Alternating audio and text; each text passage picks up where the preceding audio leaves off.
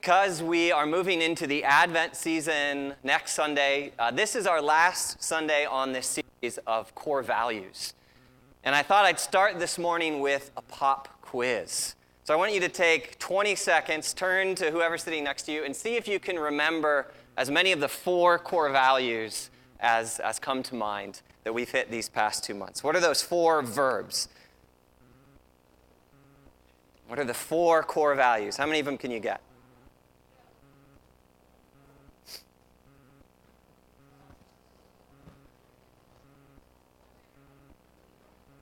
You got 5 seconds.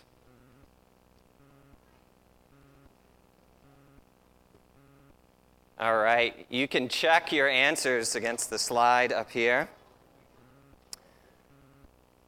For 2 months, we have been sharing what JCC, and in particular this discovery team that's been thinking about our values and vision and mission together, what we feel like are the sort of guiding priorities for the life we share together. And those are the values of belonging, right? Belonging to a spiritual family that God calls and creates and forms together. Second value was following Jesus into a lifelong process of discipleship, learning to imitate him, learning to do that together as a church, obeying all of his commands and teachings. The third value was growth. Right, that we expect that we need the Holy Spirit to help us in ongoing maturation, in ongoing transformation and healing and growing into the fruitfulness of a life in the Spirit of God. And then the fourth value that we started into last week is joining God in mission. This morning, with the time that we have together in worship, I wanted to go a little further with this fourth value of joining. And last week, we summarized that value in the following statement. We said at JCC, we value joining God's mission, and that's important, it's his mission, to share his renewing life, love, and truth alongside our neighbors. And in order to do that, we're committed to learning how to bless our neighbors, both locally and globally. So as we think about joining God in his mission in the world, we took up this question, well, that means we need to know where God is working and how God chooses to work. Where is God's mission? And last week, I invited Sarah Cordemanch to share some reflections on Psalm 37 with us. And she shared, in I thought a very practical but also very powerful way, how she and her family have been learning to join God's mission where they have been planted. And how they have learned to notice and to look for where is God at work in people and places. Where is God working in the lives of neighbors and colleagues and people that kind of just intersect their everyday lives? For most of us, learning to partner with or to join God in mission is about those ordinary, everyday interactions. It's not always going somewhere dramatic. It's about learning to shift our paradigm to believe the Holy Spirit is always at work. The Holy Spirit is always going ahead of us, preparing people and places and hearts for the mission of the life of Jesus to flourish in the places we live. This morning, I want to take you through a kind of quick trip in the book of Acts. And in the book of Acts in particular, I want us to look at and to notice how the Spirit precedes the church in mission, and then how the Spirit calls us to join in that work. I'm going to share those passages, and then at the end I'm going to ask, Josh Riggs is here. Josh is a pastor with the Church at Prison Ministry, and he's going to share how he has seen the Holy Spirit go before him in mission, and share a little bit about what's happening in their work here in the state of Vermont. So let me pray for us as we look at God's word. Lord Jesus, it's only because you have gone in mission, because you are committed to redeeming all things, that we are present here this morning, that we can praise you, that we can testify to good work you have done in our lives. Lord, we desire to see where you're working. Lord, open our eyes so that we can join you. Lord, we pray that as I preach, the words of my mouth, the meditations of all our hearts would be pleasing in your sight. It's in your name we pray, Jesus. Amen. So if you've got a Bible with you, let me invite you to open to the book of Acts. I'm going to jump around to sort of 3 different spots, and I'm going to move pretty quickly. But you'll at least have your finger there, and you can look at the passages as we go. We did a study of the book of Acts about a year ago as a church. And often we come to the book of Acts and we read it like a biography of the early church. And in particular, we have a tendency to read it like a biography about the leading apostles, particularly the life of Peter, the life of Paul. And that's perhaps a helpful one lens to look at the book of Acts. But if you read the whole thing, you'll notice that there's really only one person, one actor that shows up and spans the action of every part of the book. There's only one person who's there at the beginning and at the end of the mission of the church. And I would contend that the primary focus, the primary actor, the primary person described in the book of Acts is not just the apostles, but it is the Holy Spirit. So I want to give you 3 examples of where I see the primacy, the agency of the Holy Spirit going ahead of the church in the mission we see described in the book of Acts.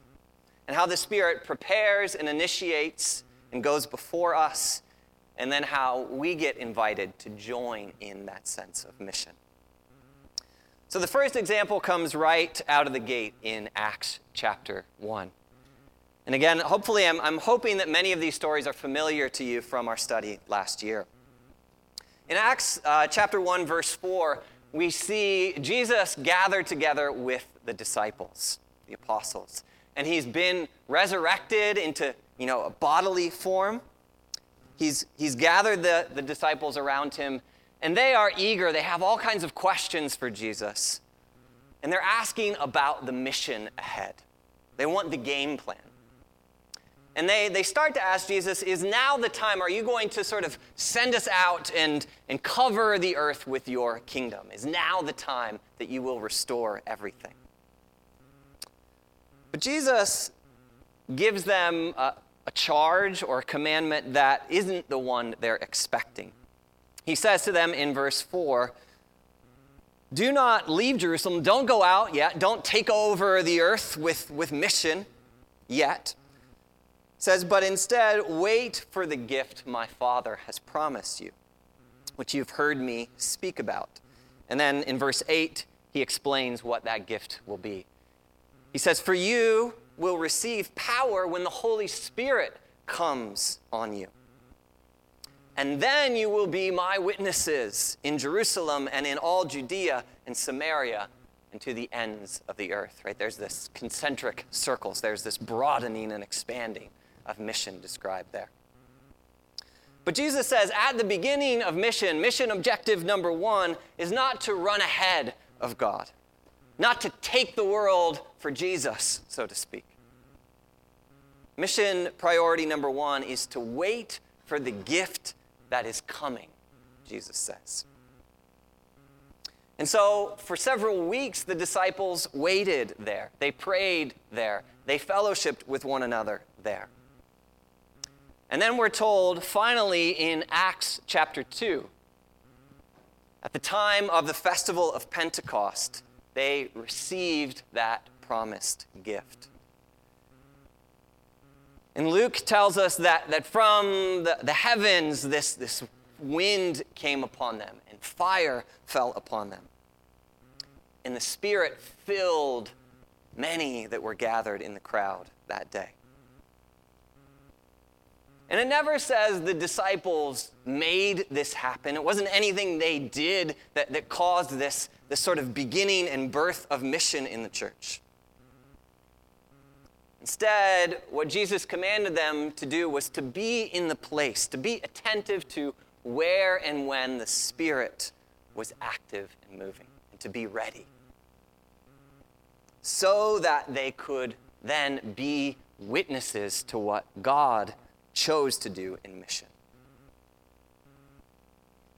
Right? Being witnesses means God is doing something and we see it, we join it, we celebrate it. The apostles then are not in charge of mission. The Spirit is.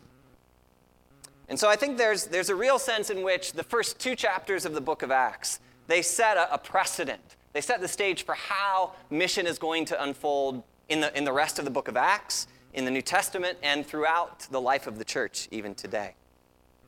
The Holy Spirit, in many ways, is the advance scout. Right? The Holy Spirit goes ahead of the church. The Holy Spirit makes things ready. The Holy Spirit coordinates people and events. And then when the Holy Spirit has all things ready, we're invited to show up, to join the Spirit's work, to harvest, to celebrate, to witness. The big idea, though, again, is that wherever the apostles will go, wherever disciples of Jesus will go, wherever we go, we need to know that the Spirit is always there first. Let me repeat that. Wherever we go, the Spirit has already been there first. It's an important principle for joining God in mission.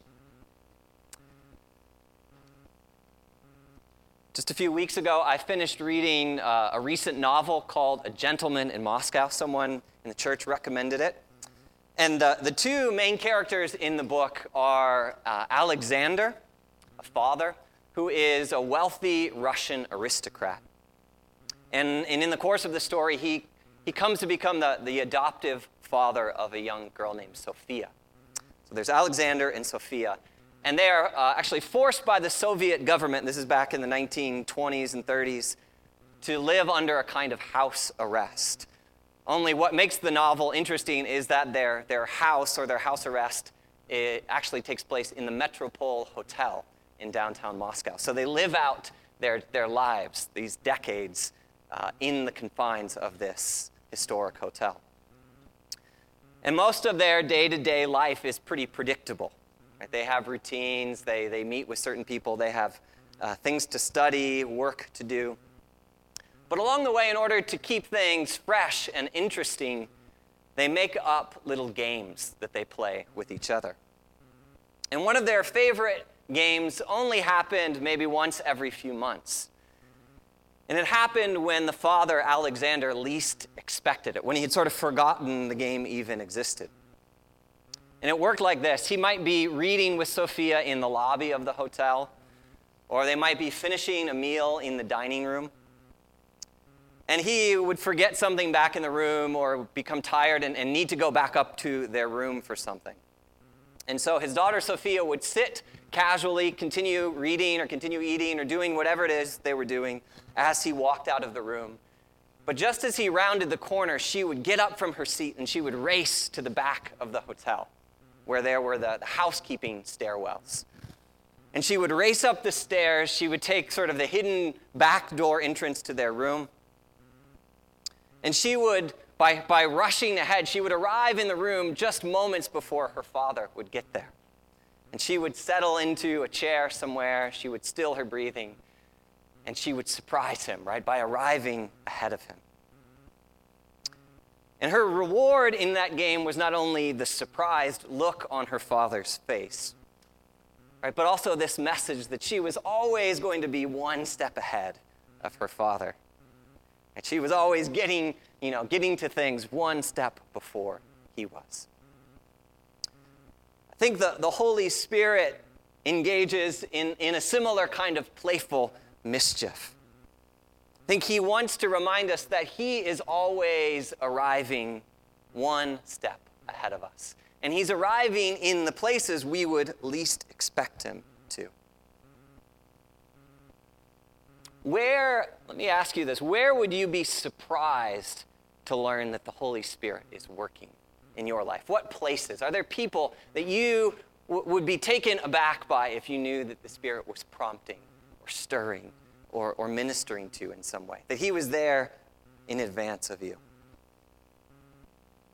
So you think about that question, I want to share with you the second example from the book of Acts this morning. It's in Acts 10. And I think it describes what would have been for the early church a very unlikely series of events where the Spirit is in mission. Because up until this point, the church has only been growing in and among one very kind of specific group of people, and those were ethnically Jewish disciples that had converted as followers of Jesus. Right, the church up to that point had really only been in Jerusalem and Judea. But it was the Spirit's intention, the Spirit's mission to bring into that group of people the surrounding Gentile world, and even the Gentile community that was living, in their neighborhoods. But in order for the Spirit to do that, look at how the Spirit chooses to work. Acts 10 tells us that the first thing God's Spirit chooses to do is to go to a Gentile. Go to someone who's not already part of the church. He goes to the home of Cornelius in Caesarea. And an angel tells Cornelius that his prayers, his longings have been answered, and that someone would be sent to share with him God's favor. And so the angel directs Cornelius to dispatch some of his servants to go find this person. That's what happens first. And then we're told around the same time, the Spirit is also coordinating, is also working in the heart of Peter, right? And Peter is just below Caesarea in Joppa. He's given this vision, this daytime vision of all these unclean animals on a sheet, you remember? And the Lord convicts him about his dismissiveness toward that which is unclean, and in particular, his Gentile brothers and sisters. And as the vision finishes, the men from Cornelius' home show up at Peter's front door. And the Spirit says, "Go with these men." And so Peter obeys. So we have the Spirit working over here in the Gentile world in Caesarea. We have the Spirit working in Peter's world in Joppa. But then the master stroke of the Spirit comes when he brings them all together in one place. We're told that they all arrive and they cram into Cornelius' living room, Jews and Gentiles together, that we're not supposed to share one space like that. They weren't supposed to share meals or living quarters according to Jewish law. But the Spirit has placed them there so they could be witnesses to what God desired to do. And Acts 10:44 and 45 says, "The Holy Spirit came on all who heard the message that day. And the circumcised believers, those Jews who had come with Peter, were astonished that the gift of the Holy Spirit had been poured out even on the Gentiles." Again, the point here is not that Peter brings the gospel or brings the Spirit to the Gentiles. Remember, the Spirit of God was already working in Cornelius' life. He was already speaking to him and ministering to him long before Peter ever shows up. But what God desired is that Peter might be present in that moment, that Peter might become a witness to what God desired to do. And that as the Holy Spirit came upon that community, he would also be able to testify that this is the Spirit of the risen Jesus. He could connect those things, celebrate those things, and join in those things. So those are two examples. The last example I want to share comes in Acts 16. And this is in the ministry of Paul. Paul, we know, is radically converted by the Spirit of God. He goes out on all these missionary journeys, and he's well into one of those journeys in Asia Minor in Acts 16. And Paul has these notions in his mind of where he's headed. He's got an itinerary all mapped out for himself. And he's going to go into these new cities and towns in Asia to share the gospel. Only we're told in Acts 16, verses 6 and 7, that as he nears those places, he finds the Spirit preventing him from going there. It's curious. What's the Spirit doing? Why would it prevent Paul from going to these places? Well, we're told there at the end of verse 9 that late one night, as Paul is beginning to drift off into sleep, he too is given a vision. And this time the Spirit sends him a vision of a man in a particular place, a man in Macedonia who is pleading with Paul for help. And so as Paul awakens from that dream, instead of going further north or east to minister in Asia Minor, he and Silas move west, across the water there into the city of Philippi.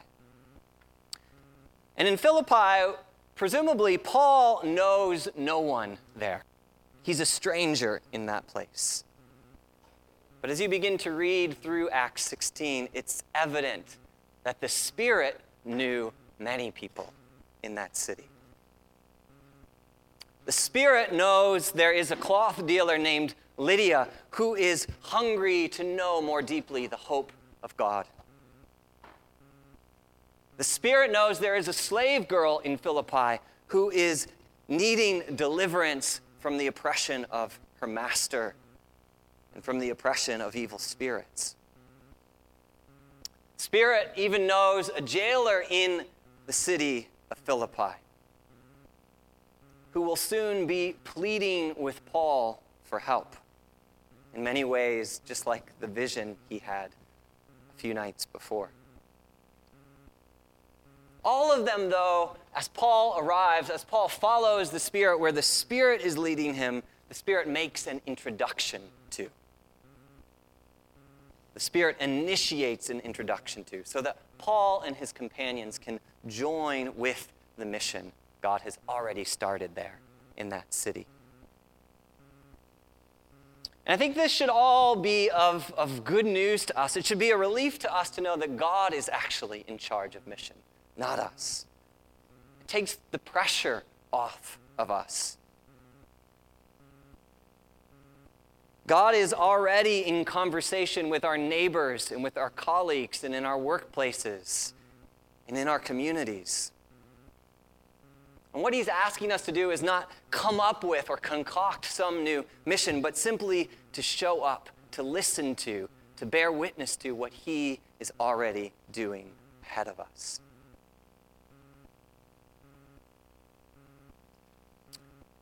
Each month, we like to invite one of our partners in mission to share with us about how they see the Spirit working and moving in the context of their lives. And so this morning, as I mentioned, I've asked Josh to come up. Josh, if you want to come up now. And, I had Josh over here. He's over here this morning.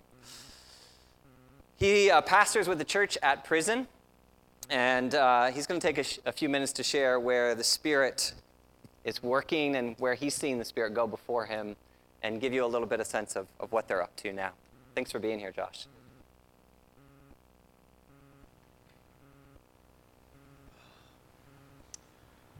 All right. Hello, everybody. Thank you, Pastor Dave. That's beautiful. So I owe some of y'all an apology this morning. As I was praying when I woke up, many prayers were for other people and for this congregation, but I had some self-centered prayers. And God has made me a person who sweats a lot under pressure, like literally sweats. And I prayed 3 self-centered things. I asked for peace, power, and to be as cool as a cucumber as I was up here. And I watch out what you pray for, right? So we're all very active and alive. Our brains are up, and it feels good. You don't even need coffee this morning. Hallelujah. So I'm Pastor Josh Riggs with the church at Prison. I've been a pastor, an official pastor there for a couple, 2.5 years now or so. And for the last 6 years, I was radically converted, just like you were mentioning about Paul, overnight, completely surrendered and filled with the Holy Spirit, and knocked off of my high horse, which was really high, and I praise God for that. And it was very, very quickly, within literally weeks, of my conversion, that I was called to prison ministry.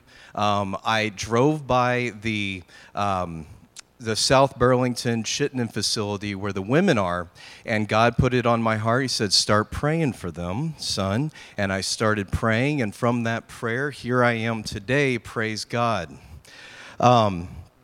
So I have been going to the Holy Spirit Seminary of Hard Knocks for the last 6 years.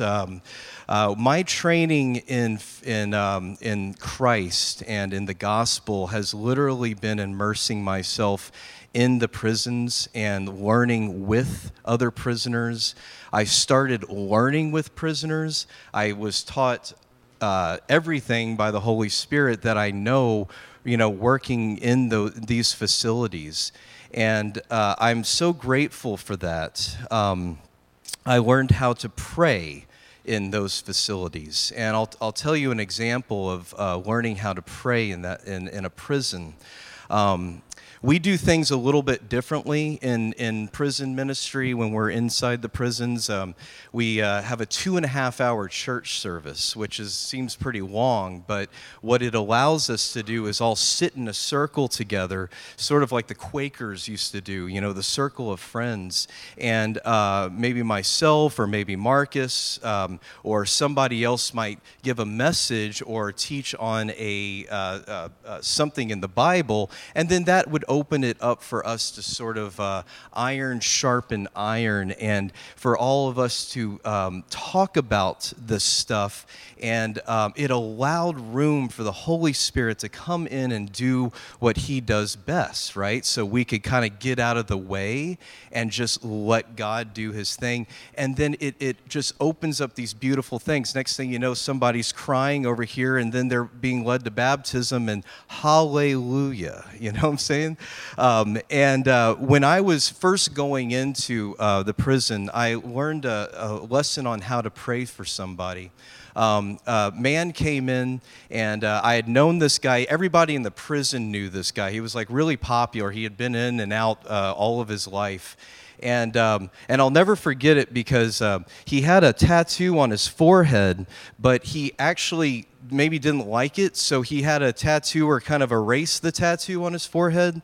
So just lesson learned, if you're going to get a tattoo on your face, make sure you like it. But I always thought it was interesting that he kind of crossed it out.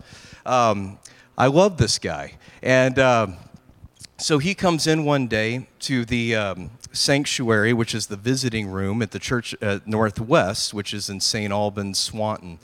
And he walks in, and he has a look of utter distress on his face. He was, when you see someone who's in very deep pain, physical pain, you know it, and you can just see it. And he was in very serious physical pain.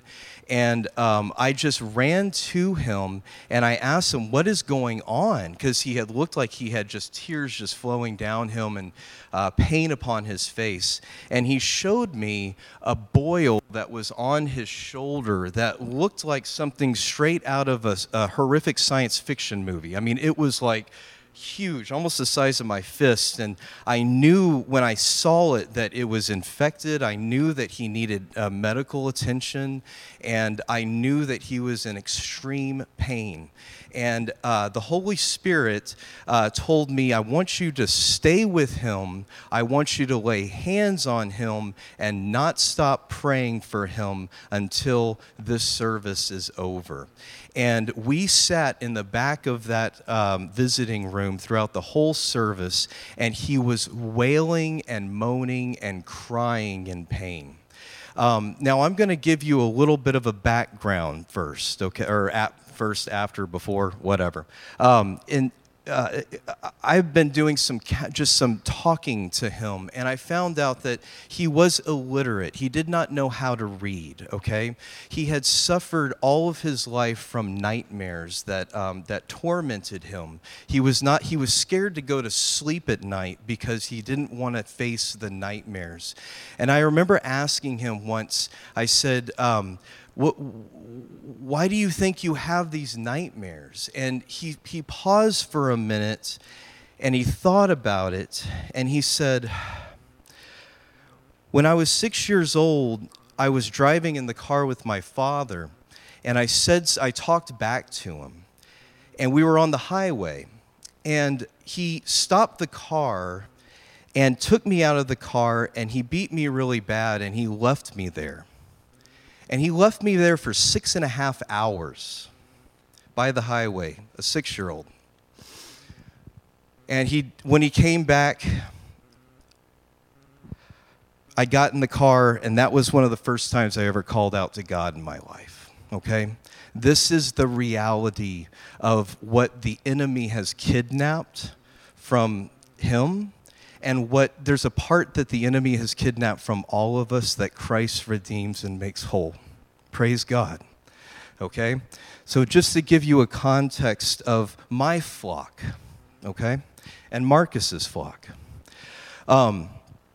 So I'm sitting in the back of the congregation, and I'm praying, and for the first time, I'm feeling like I'm praying in the Holy Spirit. Like I have just got this flow of prayer, and I'm praying over him, and I have not stopped. And people were even like, he was getting so loud that people were like, could you just go into the hallway for a little bit, because it's just, we can't hear anything. And we did that, and we came back in. I had asked him, I said, what have they done for you for this pain? And he said, I got 2 Tylenol a day. I've been complaining about this for 4 days, and I've gotten 2 Tylenol a day. He knew that after this church service that he would be able to go and get 2 Tylenol, and that would at least give him some semblance of relief. He did not need Tylenol. He needed medical attention, okay? So my prayer was for God to deliver him from this evil. And I prayed for him.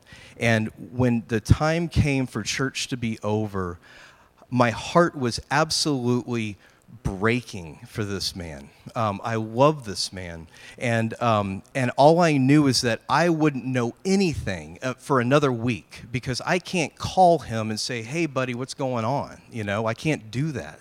I just had to show up the next week and pray like crazy for a week for him. Well, what happened was I came back, and I was just eagerly waiting for him to return and just to see what had happened. I hoped that he had gotten medical care. And when I saw him coming down the hallway into the visiting room, I saw someone completely different, okay? He was beaming and glowing. Okay, it was like the glow, the shine that people have when they've been in the presence of God. Okay, and he was beaming and glowing, and he ran up to me, and he put his arms around me, and he said, and I wasn't Pastor Josh then, I was just somebody learning at that time. He said, Brother Josh, like, I love you. Thank you so much. You prayed for me that whole time, and it gave me peace. It gave me peace while I was suffering, and I thank you. And I said, wow, yes, of course, but you've got to tell me, like, what happened? What happened? And he said at 2 o'clock in the morning, I had been screaming in agony, okay, with this pain, and they finally took me to the hospital. When I got to the hospital, they had to do an emergency surgery on me and to take this thing out because it had gotten infected. And he's still beaming with joy on his face, okay, with just joy, okay? And he said, he showed me his fingers, which had been sort of permanently fixed like this. And he said, I can't move these fingers anymore. I'm paralyzed now because the infection had gone down and gotten into my fingers. And there was not one bitter root in this man, okay? This man, when he was illiterate and he prayed, and when he slept at night, he kept that Bible right on him, and he clutched that Bible as protection against those nightmares, okay? So I say this because where the Spirit of the Lord is, there is freedom, amen? And that is a manifestation of somebody who had every right in the world, every worldly mindset to say, I have been abused by the system, I am wrong, that was wrong, I am bitter about this. But instead, he just had a joy. He had a joy that someone sat and prayed with him. He had a joy of the Lord, okay, in him. And I just was thinking about how what Jesus says, that I praise you, Father, Lord of heaven and earth, because you had hidden these things from the wise and learned and revealed them to little children. I learned a lot about what it meant to be a child of God. I learned a lot about what it meant to pray. I learned a lot about a lot of biblical things in just that one thing, and there are hundreds of testimonies that I could tell you about prison ministry. But that is just one of them. And so what we are is we are I guess you would call it a Protestant, non-denominational church. We are the Protestant non-denominational church that goes into all 6 of the prisons through in the state of Vermont through different affiliates in different regions. Okay, and the number one point of our mission, which every single one of you is co-laboring with us in, because I know what this church has poured into our ministry, okay? JCC has gone above and beyond just the financial needs that we have. Y'all are one of our biggest church donors. You're one of our biggest monthly donors. So I am here on this eve of Thanksgiving. It's not a coincidence, okay? I am here to say thank you all for contributing and co-laboring with us, okay? We go into these prison facilities. We hold a church service that's really long and really spirit-led and really open for us to talk good dialogue together. We're really there to nurture people and to preach Christ crucified and the power of his resurrection and how that applies to our inner healing. To preach forgiveness, to just teach these things, to teach forgiveness to that man, okay, and to have him get to a place where he can forgive his father who left him on the side of the road. That is what we do inside Bible study and also one-on-one pastoral counseling.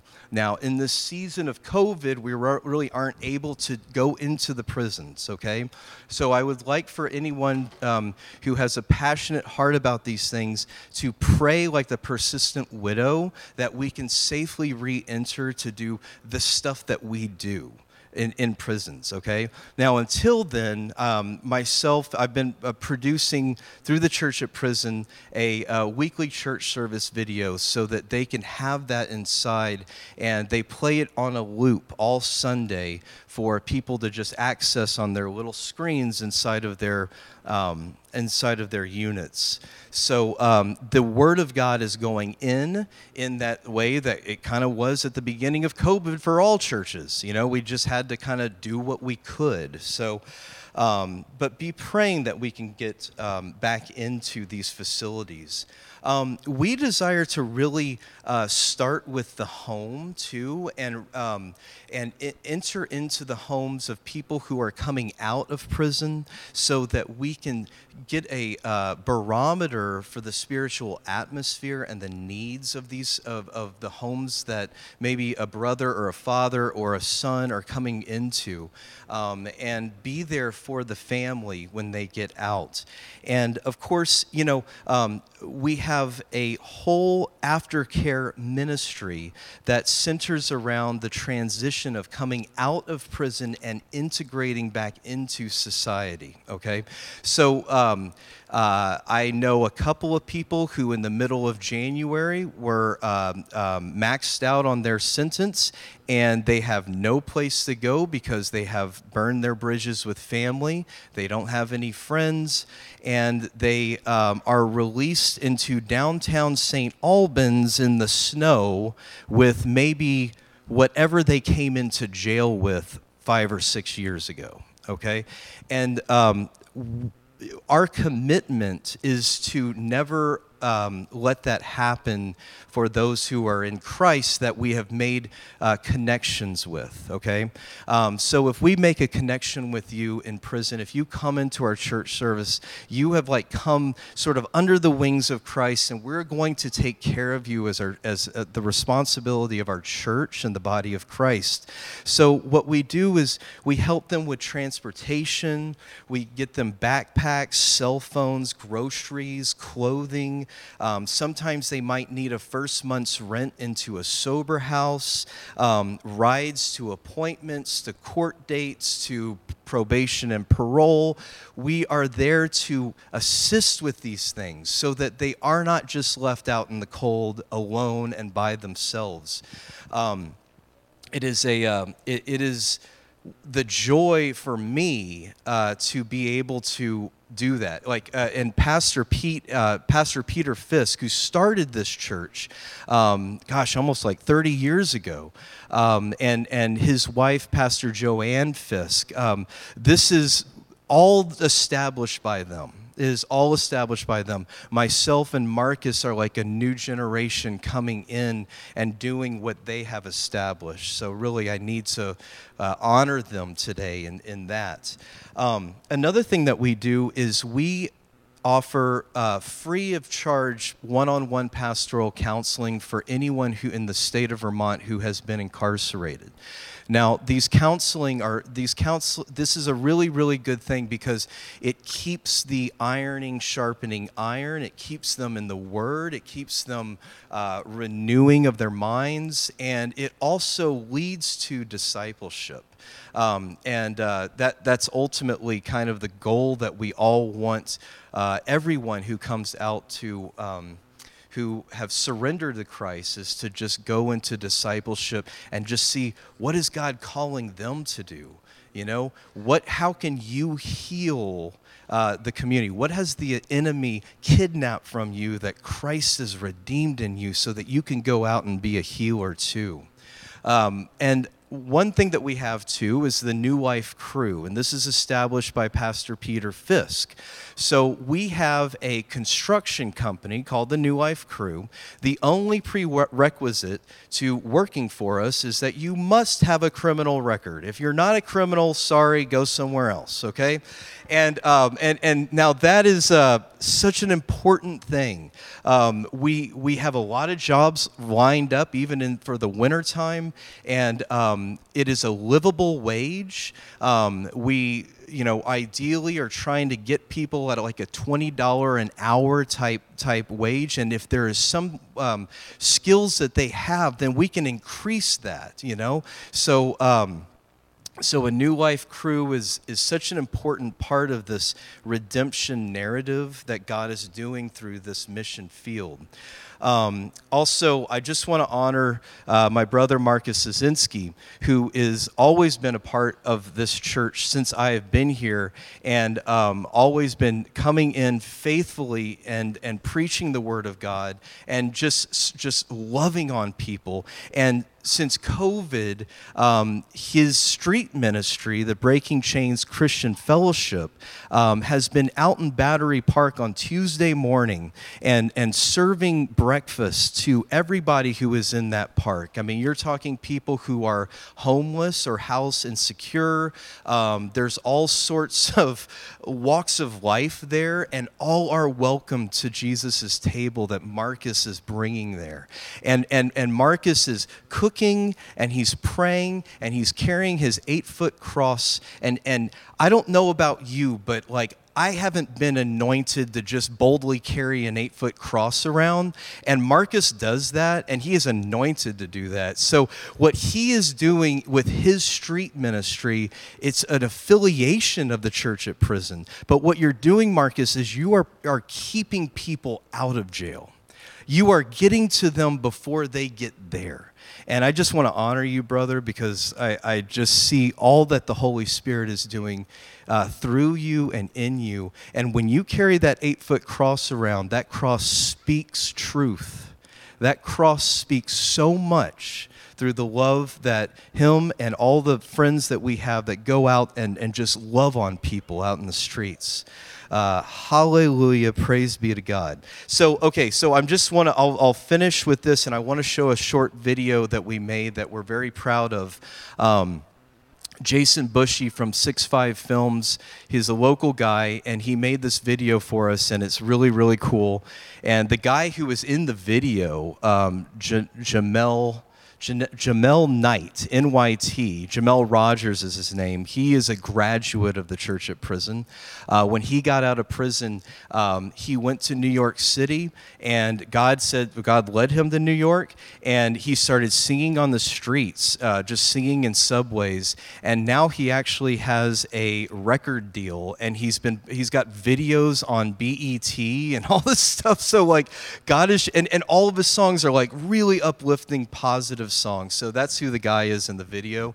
And I want to thank you all for listening to me. Thank you, Pastor Dave. And what we do for the least of these, we do unto Christ. And that is all of our calling. So you have all been a part of this ministry, and I thank you.